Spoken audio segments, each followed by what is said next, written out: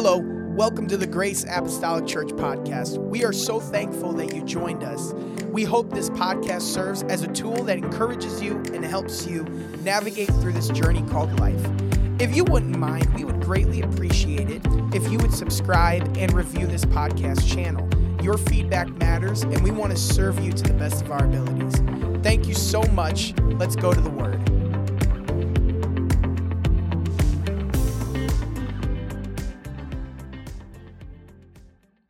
Directing your attention to John chapter 3 and begin reading at verse 1.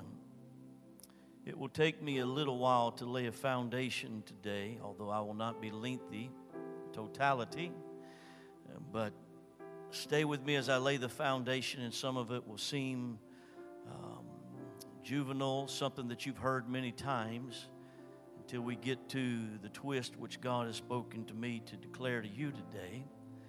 And for those that are watching online, you're not by accident watching here. And some of you for the first time have tuned in to Grace Apostolic. Perhaps your assembly's not having church and you're looking and searching.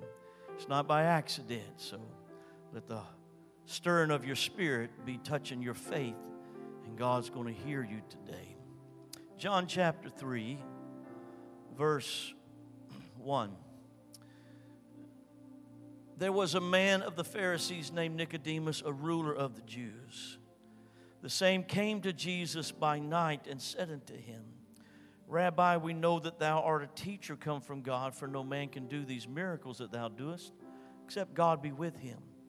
Jesus answered and said unto him, Verily, verily, I say unto thee, except a man be born again, he cannot see the kingdom of God. Nicodemus saith unto him, How can a man be born when he is old? Can he enter the second time into his mother's womb and be born? Jesus answered, Verily, verily, I say unto thee, except a man be born of water and of the Spirit, he cannot enter to the kingdom of God. That which is born of flesh is flesh, that which is born of spirit is spirit. Marvel not that I said unto thee, Ye must be born again. The wind bloweth where it listeth, thou hearest the sound thereof, and canst tell whence it cometh, and whither it goeth. So is everyone that is born of the Spirit. Now I want you to notice that this conversation that Jesus is having with Nicodemus continues on for several more verses. Verse 16, he says, For God so loved the world that he gave his only begotten Son, that whosoever believeth in him should not perish, but have everlasting life. So this entire conversation of chapter 3, I'd like to read all of it, but for sake of time, I won't. This is a conversation that is speaking about God's love for everyone in the world and what we need to do in order to accept and receive that love. I'm preaching today this question: what must I do to be saved? What must I do to be saved? God bless you. You may be seated.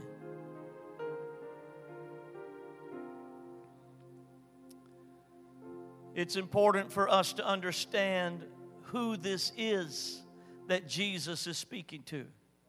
That Nicodemus is an extremely religious man. He's of the sect of religion of Judaism at the time that was called Pharisees. We also see that he was a ruler among the Jews. So we quickly get the idea that this is an individual that is devout, that is very religious, and also he has great respect among the Jewish, God's people, so that he is now in leadership among them. His name means victorious among his people. Nicodemus means victorious among his people. So we see a little more insight to this man of high standing, this man that is victorious, this man is a ruler, and he is one that is very devout. And this is the man that comes to Jesus in the middle of the night with this statement: I know that you're a teacher come from God. And this is where his faith stands on. I see the miracles that you do, Jesus, and flesh can't do that kind of stuff. So this has to be something that comes from God. You're a teacher come from God. I want you to understand very specifically that this Nicodemus did not ask, "What must I do to be saved?" He didn't ask that. Indeed, probably he feels pretty strongly he's saved already. He's a religious man, a devout man, a Pharisee, a ruler of the Jews, victorious among his people. But Jesus takes his place of faith and begins to minister to him. That place of faith is this: he believes that he's from God and that he can teach him something.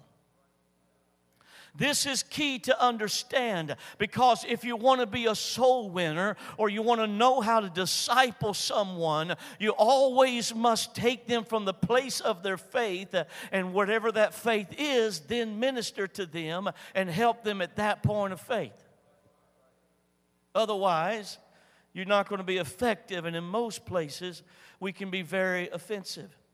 So even though this man has not said, "What must I do to be saved?" what he has said is, "You can teach me something because you're from God. I've got faith because of the miracles which you did." So Jesus says to him, "Verily, verily," or "without a doubt," or "this is absolutely true. I say unto thee, except a man be born again, he cannot see the kingdom of God." This word "see" is not actually talking about a physical vision. It's not talking about physical optic operation. But it's talking about you cannot understand, or you cannot envision, or you cannot be aware of. That unless you are born again, you cannot understand the kingdom of God. You cannot be aware of the kingdom of God. You have no understanding to see unless you're born again. This is very important for us to understand. Not just for people who are sinners and away from God, but all believers need to understand, unless you're born again, you cannot be aware and understand the kingdom of God. Now, there's two concepts here that must be understood, and it had to pique the interest and the intellect of Nicodemus. These two phrases are kingdom of God. And perhaps this is the first time that he has heard this kind of statement, kingdom of God. But for him, it would be much more easier to understand than for us Westerners. Because we, many and most of us, live in a society that is ruled by the people, for the people, of the people. And we vote to have representatives that go to Washington supposedly to represent our wants and our needs and what we do. And we are ruled supposedly by the people to a large degree. But a kingdom doesn't operate like a constituted republic or a democracy, which we are. A kingdom operates by the king. He doesn't have a senate. He doesn't have a house of representatives. The king speaks the word, and it is law. So it's important to understand that in this kingdom, a place where the king has dominion, kingdom, that there is a kingdom of God. So God becomes king in that kingdom, and what he says is the rule, it's the law, it's the blessing of the land. So Nicodemus, having been in a kingdom himself, would understand this more readily. But we would struggle a little more. The other phrase blew him away, as we see in this conversation. For that's the phrase born again. Except you are born again, you cannot see or understand or envision the kingdom of God. Born again.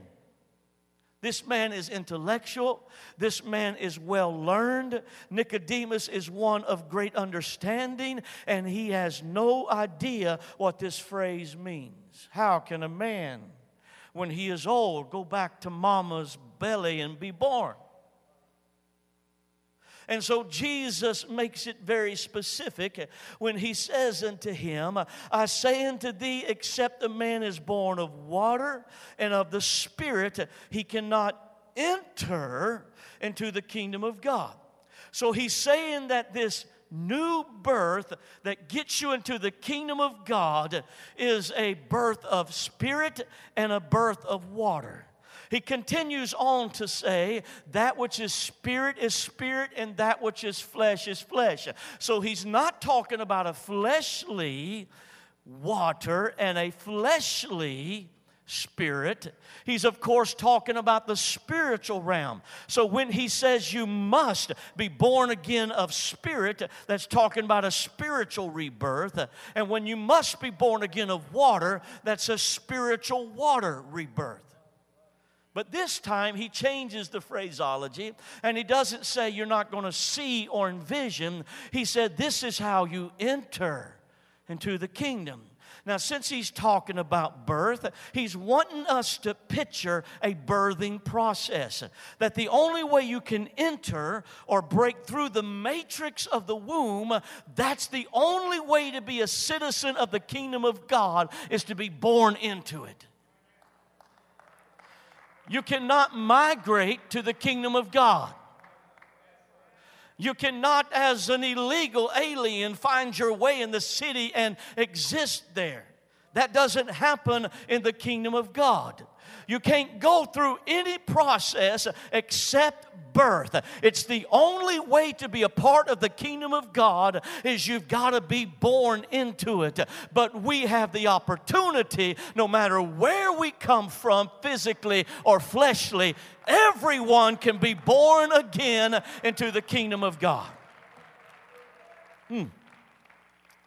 So now he's letting us know that there is benefits and blessings of the kingdom of God.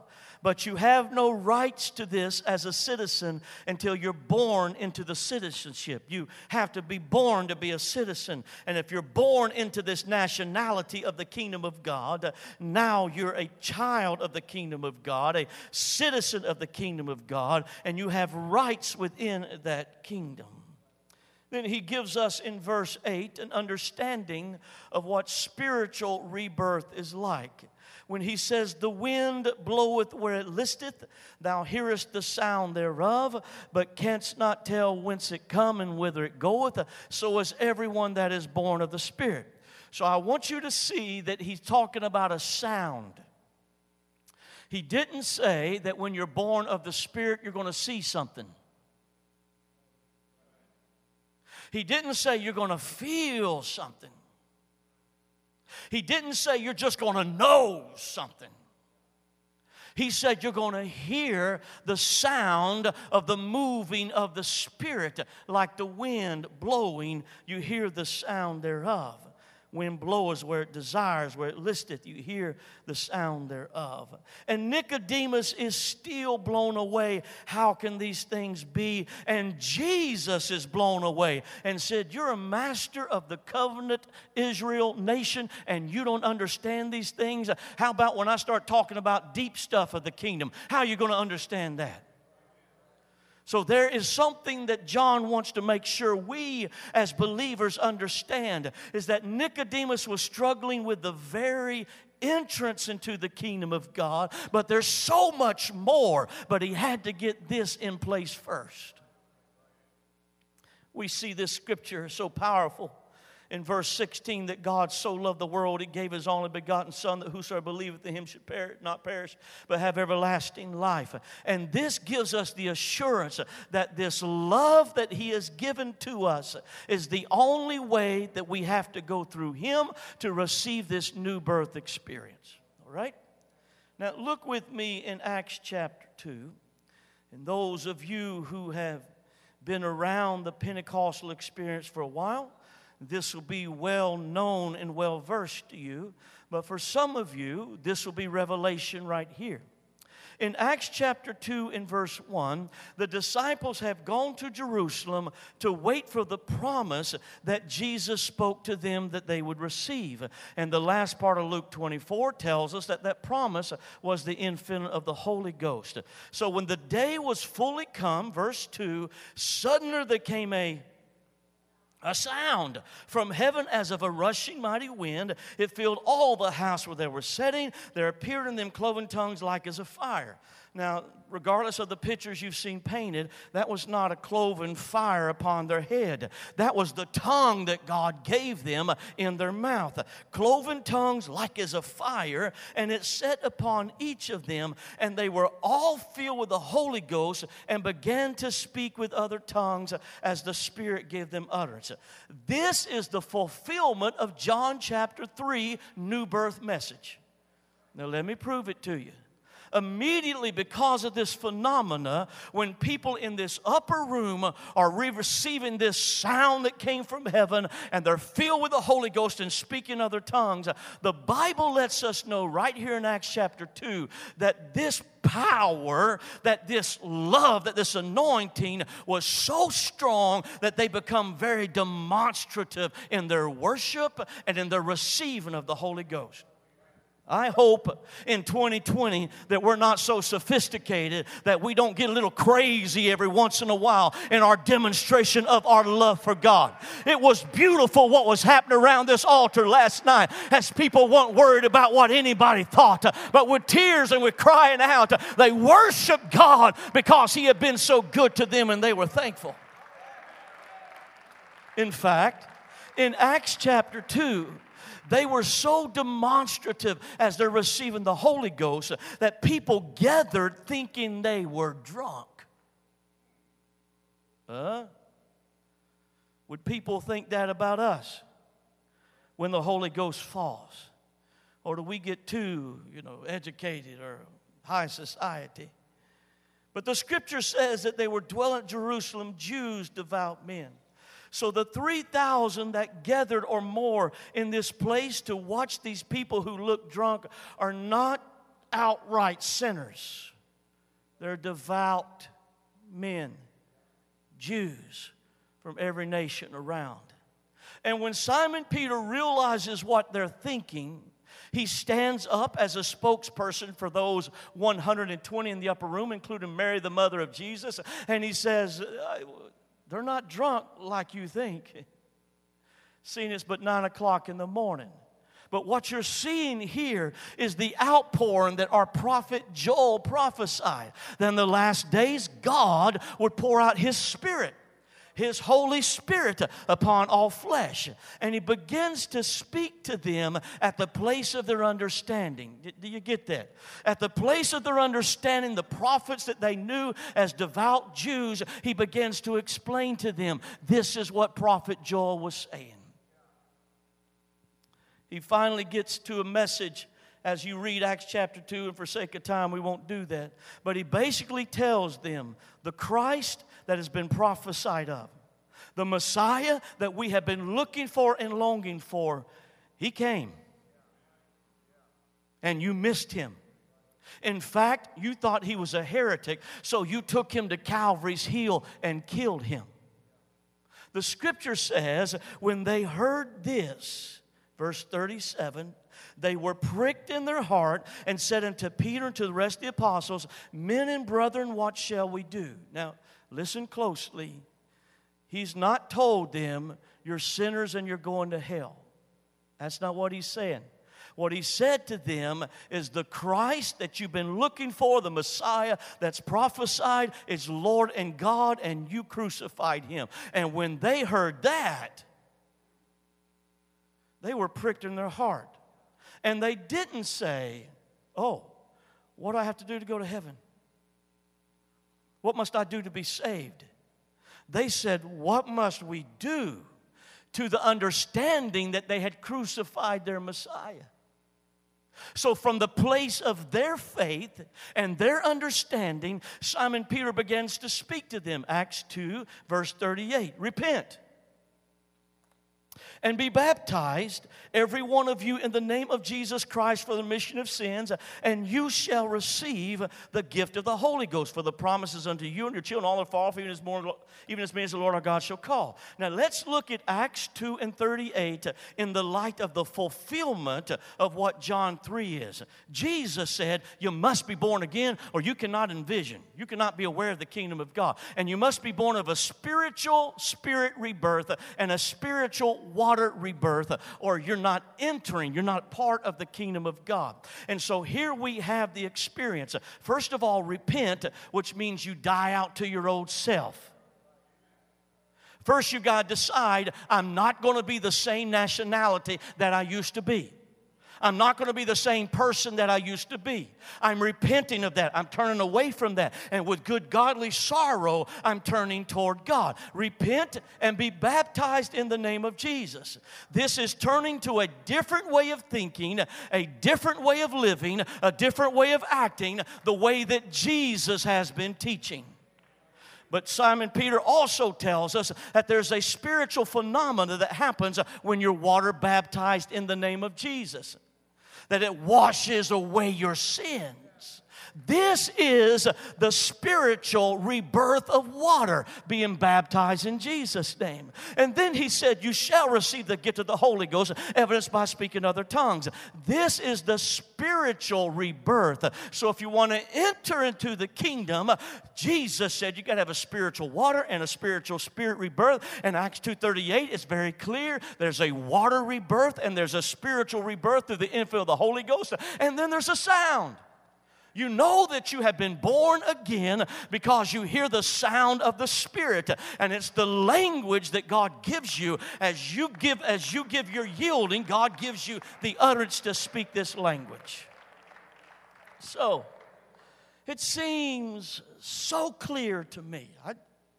It seems so clear to me that this is absolutely the new birth message, and why that God so loved the world, He gave His Son. Because of His death, His burial, His resurrection, we can follow His plan and die through repentance, be buried through baptism, and have a resurrection or be born again into this new life. In fact, it's so clear, I struggle with how come everybody doesn't see it. How come everywhere in churches that call themselves Christian, this is not being preached? Why is it that as clear as it seems, John 3 is the only way to see or to understand and the only way to enter, and Acts 2 is the fulfillment of that? And how come everyone cannot see that, not understand that?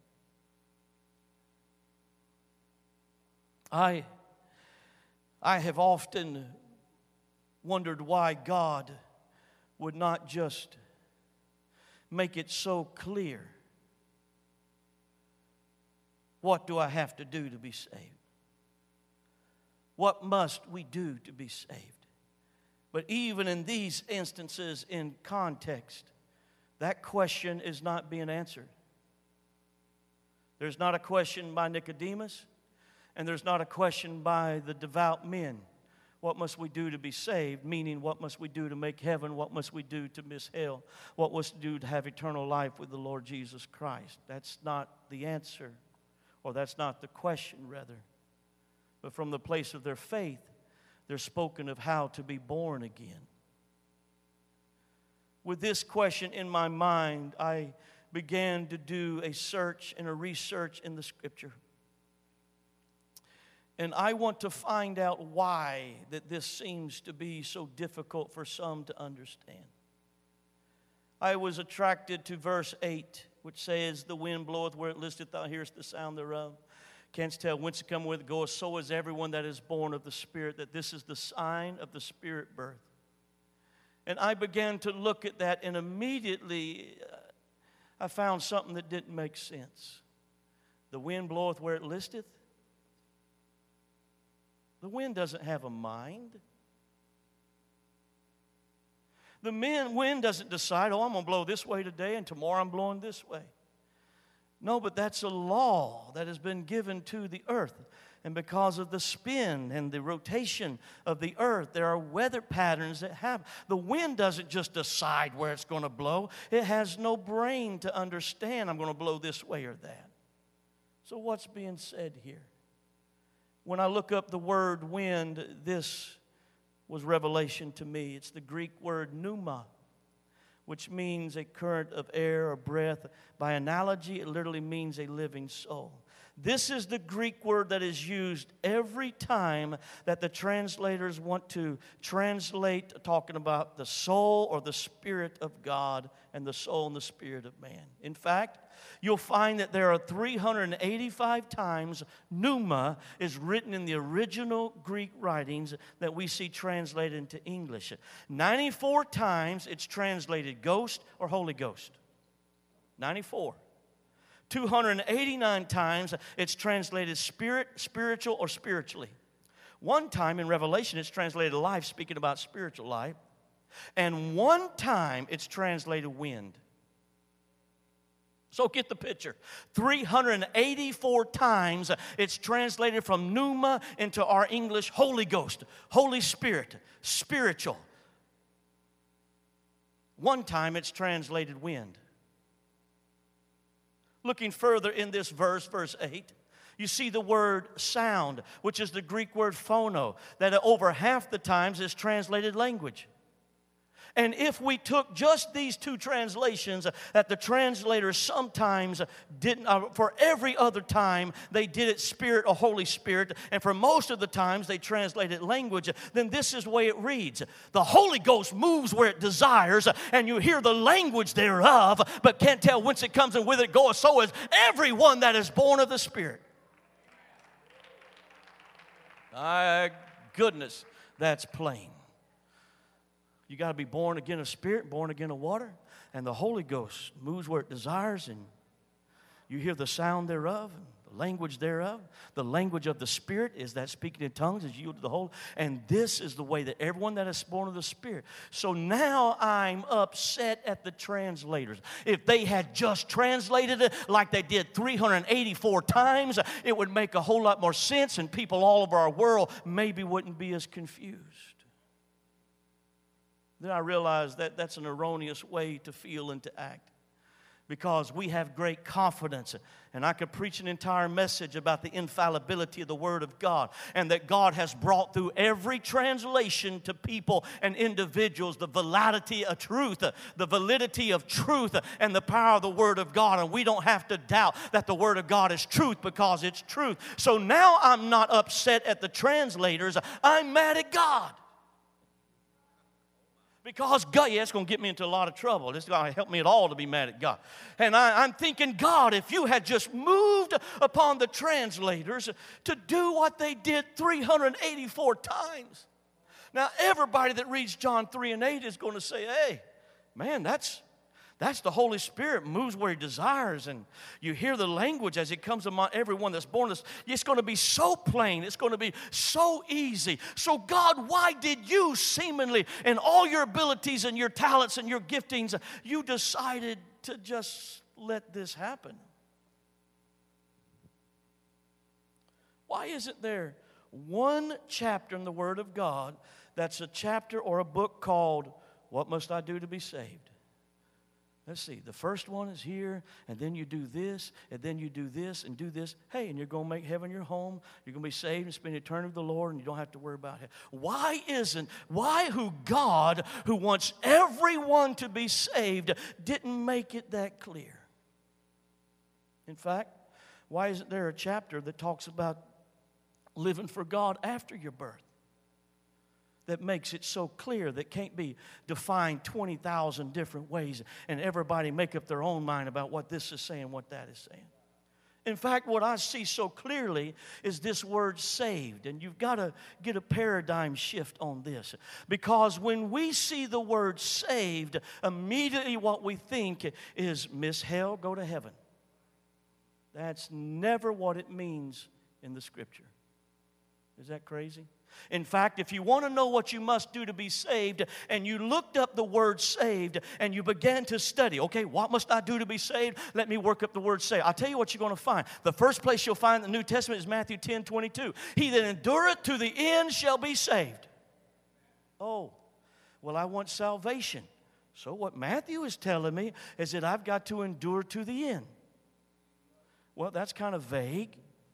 But okay, I'm doing a word search on save, so I've got to endure to the end if I want to be saved. The next place that you'll find it is Mark 16:16. He that believeth and is baptized shall be saved. Okay. Matthew said, I got to endure to the end. Now, Mark is saying, I've got to believe and I got to be baptized. So maybe I've got to accumulate every time in the New Testament where it says saved, and I've got to follow a list of all the saves. So first I got to endure to the end. Secondly, I got to believe and be baptized. There's a couple of dozen, but I'm only going to speak to you of a few of them. John 10:9 says, Jesus said, I'm the door. By me, if any man enter in, he shall be saved. Okay, it's a little confusing. I understand what Jesus is saying is that you have to come through Jesus. There's not salvation through any other way. You have to come through Jesus. Regardless of what one world religion wants you to believe, you got to come through Jesus or you cannot be saved. Okay, well, Matthew said I got to endure to the end. Mark said that I've got to believe and be baptized. John is saying that I have to go through Jesus. So what is going on here? Acts 2:21 says, whosoever shall call on the name of the Lord shall be saved. Well, that's an easier one. Let me just believe that. Acts 16:31, believe on the Lord Jesus Christ and thou shalt be saved. Well, that's even easier. I don't even have to talk. I just have to believe. Romans 8:24 says that you're saved by hope. Oh, that's even better. Romans 10:9, confess with your mouth, believe with your heart, and you shall be saved. I'm telling you, entire groups of people that call themselves Christians will take one of these that they choose and make it a salvation message. Romans 10:13, call upon the name of the Lord, and you shall be saved. Ephesians 2:5 says, by grace you are saved. All right. Ephesians 2:8, for by grace you are saved, but that's through faith, not by yourself. Yeah, here's a good one. 1 Timothy 2:15, the wives shall be saved through childbirth.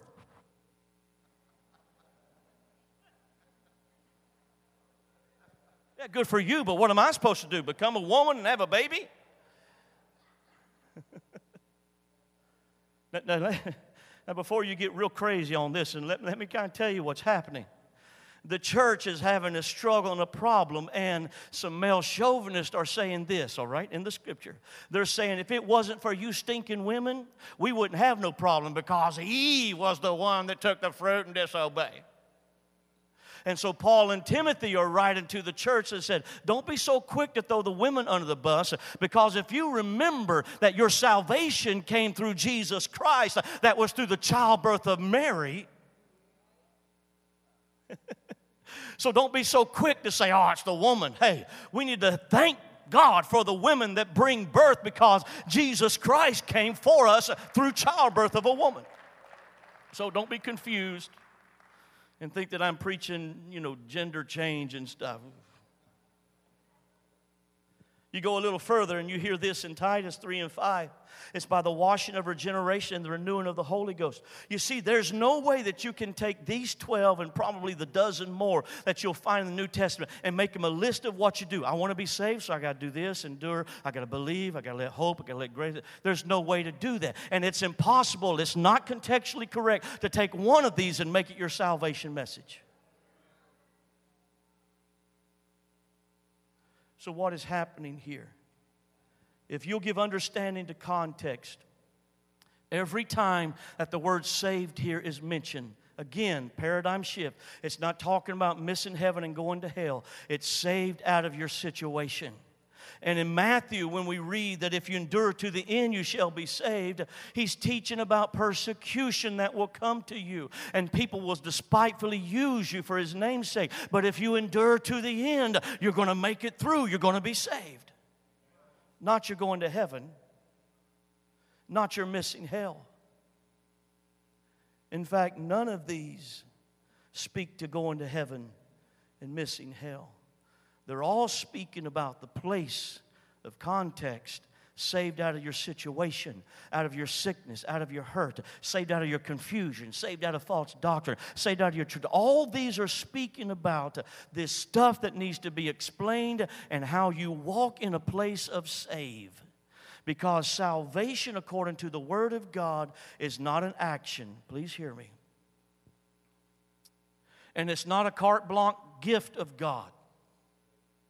It's not something that you do with your imagination. It's not something you do with experience. It's not even an experience, Pentecostals.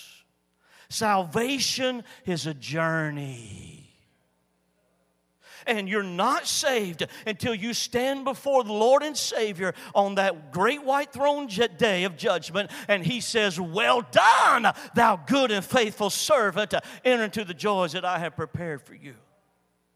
So what we see and what gives us clear understanding is that what John 3 and Acts 2 that fulfills it is saying is that this is just the beginning of birth into the kingdom. And if you have not been born again, at best you have conception, but you're not born. You have fetus growth, but you're not born. You have a relationship with the Lord Jesus Christ, but you've not been born into the kingdom. And until you're born, Jesus said, you can't understand it, you can't see it, you can't be able to grasp it. And until you're born, you don't have the rights of the kingdom. You don't have the rights of the citizenship.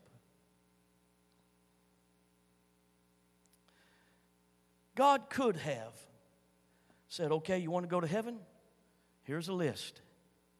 But understand that what God is looking for is not a lot of people that know how to play Christian Monopoly. Oh, there's the rules. Let me follow the rules. I'm not going to land on go to jail and make sure I pass, go and collect my 200. And all He got is a people that just follow the rules. That's not what He's all about. He doesn't want people. Please hear the purpose of what this is that Jesus is looking for a bride. A bride. He's looking for a wife. And so what He does is He starts flirting with us. I like you a whole lot. Look how much I love you. Went to the cross for you, died for you. And He will speak every love language to make sure that you receive His love and you can feel His presence and you can hear His voice and you can see or touch Him. He'll spend quality time with you. He'll give you gifts. He'll do whatever it takes for you to know He loves me. And then we have to decide, hey, this dude's flirting with me. Is he pretty cool? Do I want to get to know him? Is there something about him that I want to enter into a relationship where I can get to know him and he can get to know me and we can grow closer and closer together? And if that's the case, then He will pick us up out of the miry clay where we have been living and He will take us to a place of birth.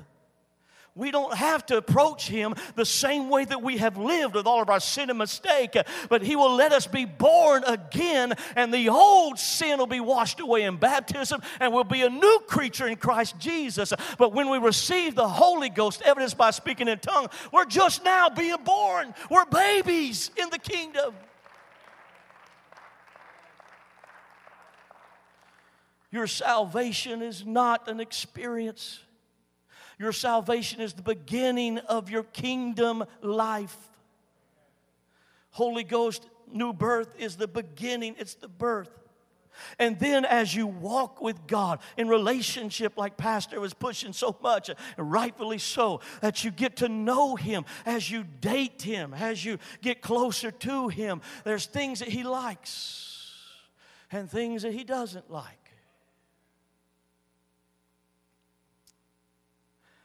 I've been married for 74 years now. I would guess, but I might be a year off. I think it's 33 years. I hope Lois ain't listening right now. Actually, she wouldn't remember either, so I'm okay. But Lois knows things about me that nobody else knows. She knows some things. There's some people I know me, know my name, and but she's special to me. And there's things I share with her of intimacies of my spirit, of my emotions, of my mind, that nobody else gets that privilege. Because through the years, we keep growing closer together. And when she deals with things physically, you know, the change that happens when, don't want to go there. Just because, that's all, that's it. When she deals with changes, then I get to know her as she's dealing with these changes.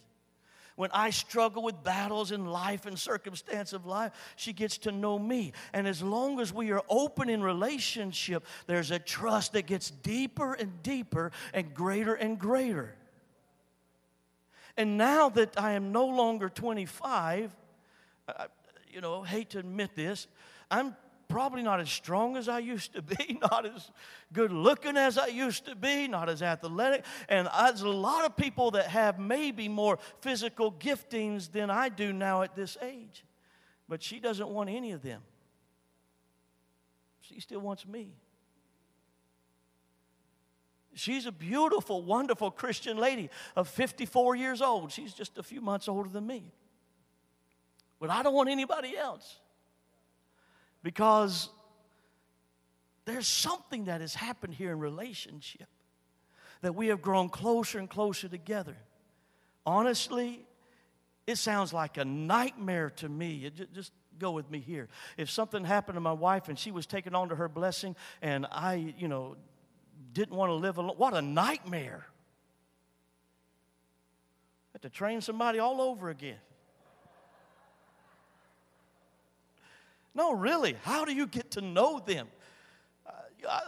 How do you get to that place again, that 33 years? And in living with God, you should so get to know Him. Find out what He likes and just start changing things in you. Well, my wife likes this color or that color or this temperature or that. Good. What does Jesus like? He loves modesty. He loves holiness. He loves it when you separate yourself from the world and its ideologies and its thought process. He loves when you separate. And the more that you grow in relationship to Him, He gets to where He wants to spend eternity with you.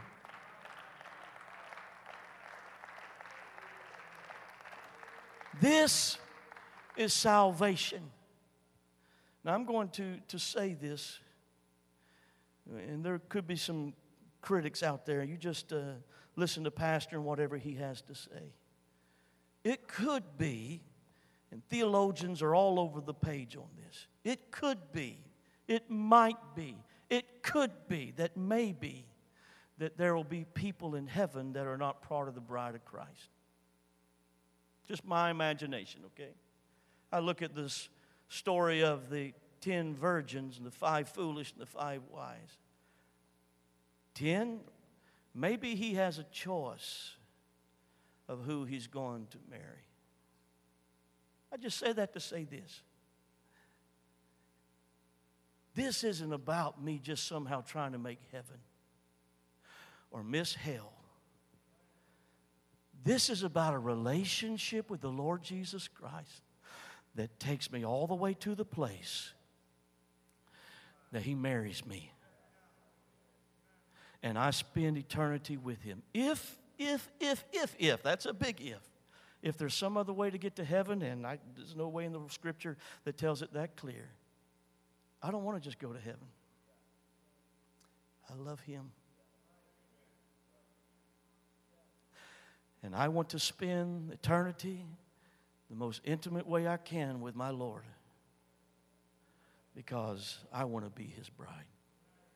Now here's why I preach this, is because this word salvation, when we say it today, everywhere on the websites, people speak their doctrine, the churches do, and they say this is what we believe about salvation.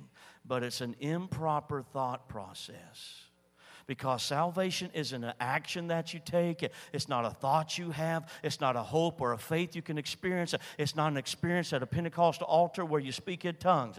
That is a new birth. Belief and hope and faith is all conception with God. But until you're born into the kingdom, you're not even in the kingdom, and you can't be aware of things. In fact, do you know that Jesus preached in parables the whole time that he was on earth.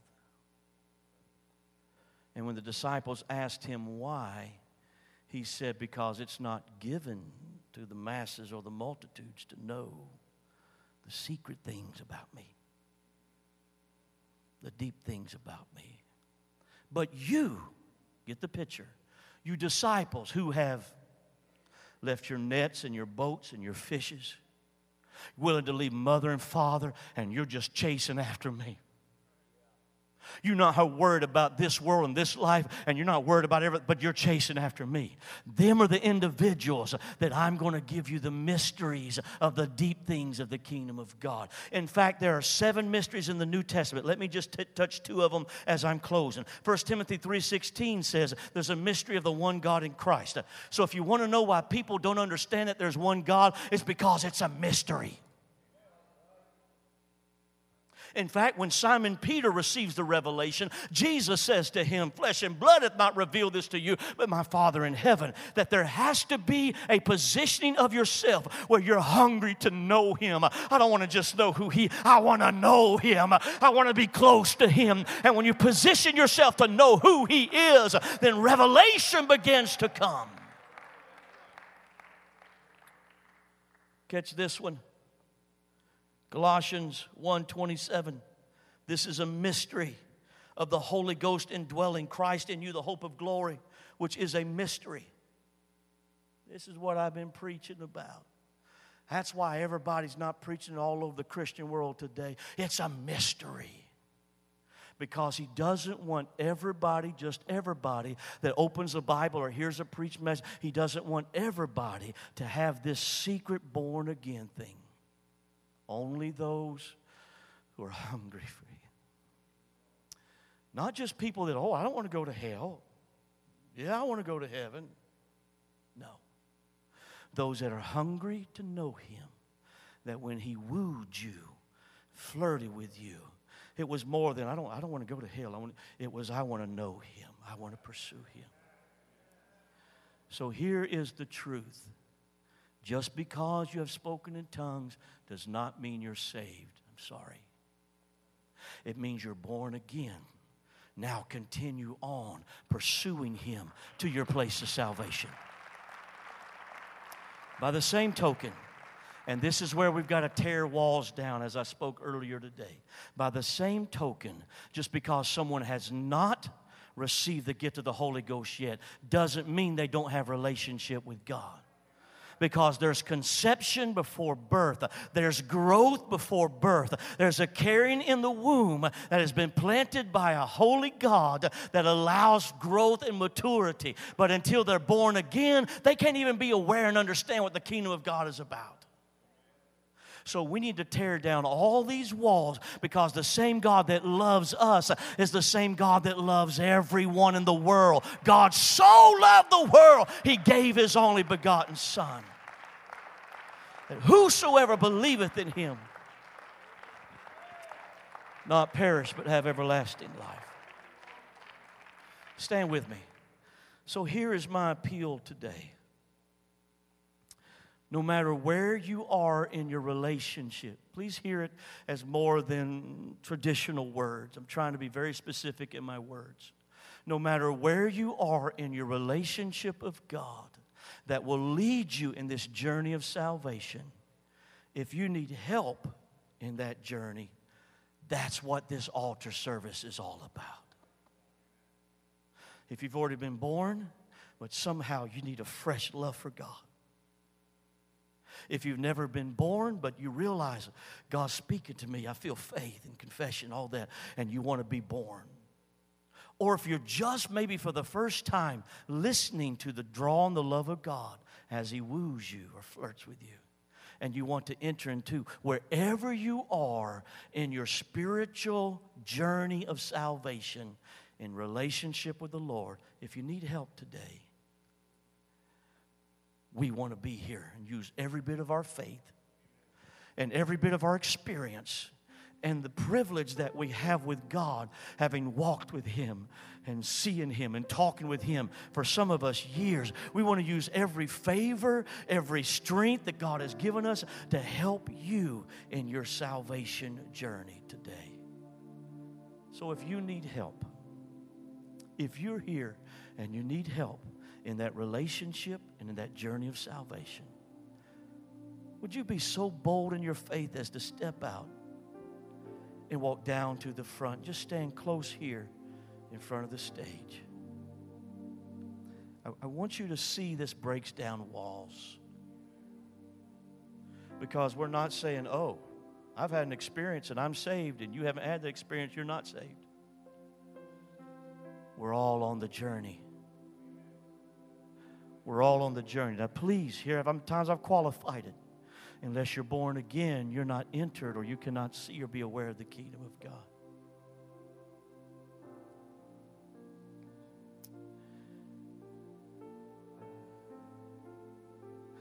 Sis, you're all the way on the end with the black sweater and the red dress. Shake your head if you know I'm talking to you. Touch her. I'm talking to you, sis. Stay there. I've watched the anguish of Hannah come upon you. As service after service, you have said, God, I've got to have an answer. I've got to have a miracle. And you've come with your praise, and you've come with your worship. God has heard your prayers. He has enjoyed your worship and your love relationship with Him that's been expressed. If you would walk in faith and trust and just wait a little while in His confidence, God's got an answer for you. He's got an answer for you. And you're going to be able to put all that weary, fear, and worry and concern aside, because God has said, I've got this, I've got this, I've got this, I've got this. According to your faith and how you can receive, let the Holy Ghost minister even now. In a few days, clarity is coming. In a few days, strength is coming. In a few days, you're going to see the sign of the miracle. In Jesus' name. Anybody else? Just maybe you've been born again, but you need help on your salvation journey. There's plenty of room at the altar. Let me strongly encourage our young people. There's a breakthrough that began to happen yesterday among the young people. And if you're not fresh in your love and in your relationship with God, I'm going to encourage you to come down, pray back through the Holy Ghost, get back in love with God, and let a strength come to you.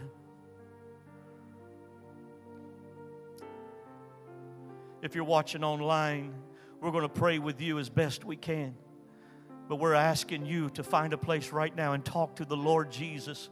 Speak to Him in your heart and tell Him, I want to have a relationship with you. I want to go to the next step. I want to know you greater. Begin to pray that prayer. We will pray with you. Okay.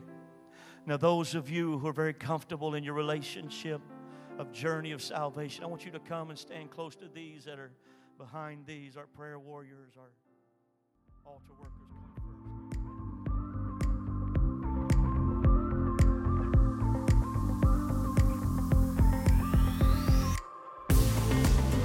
Thank you again for joining us here at Grace Apostolic Church. Hopefully this message spoke to you as it did for many others. Grace Apostolic Church is a church family that you can be a part of.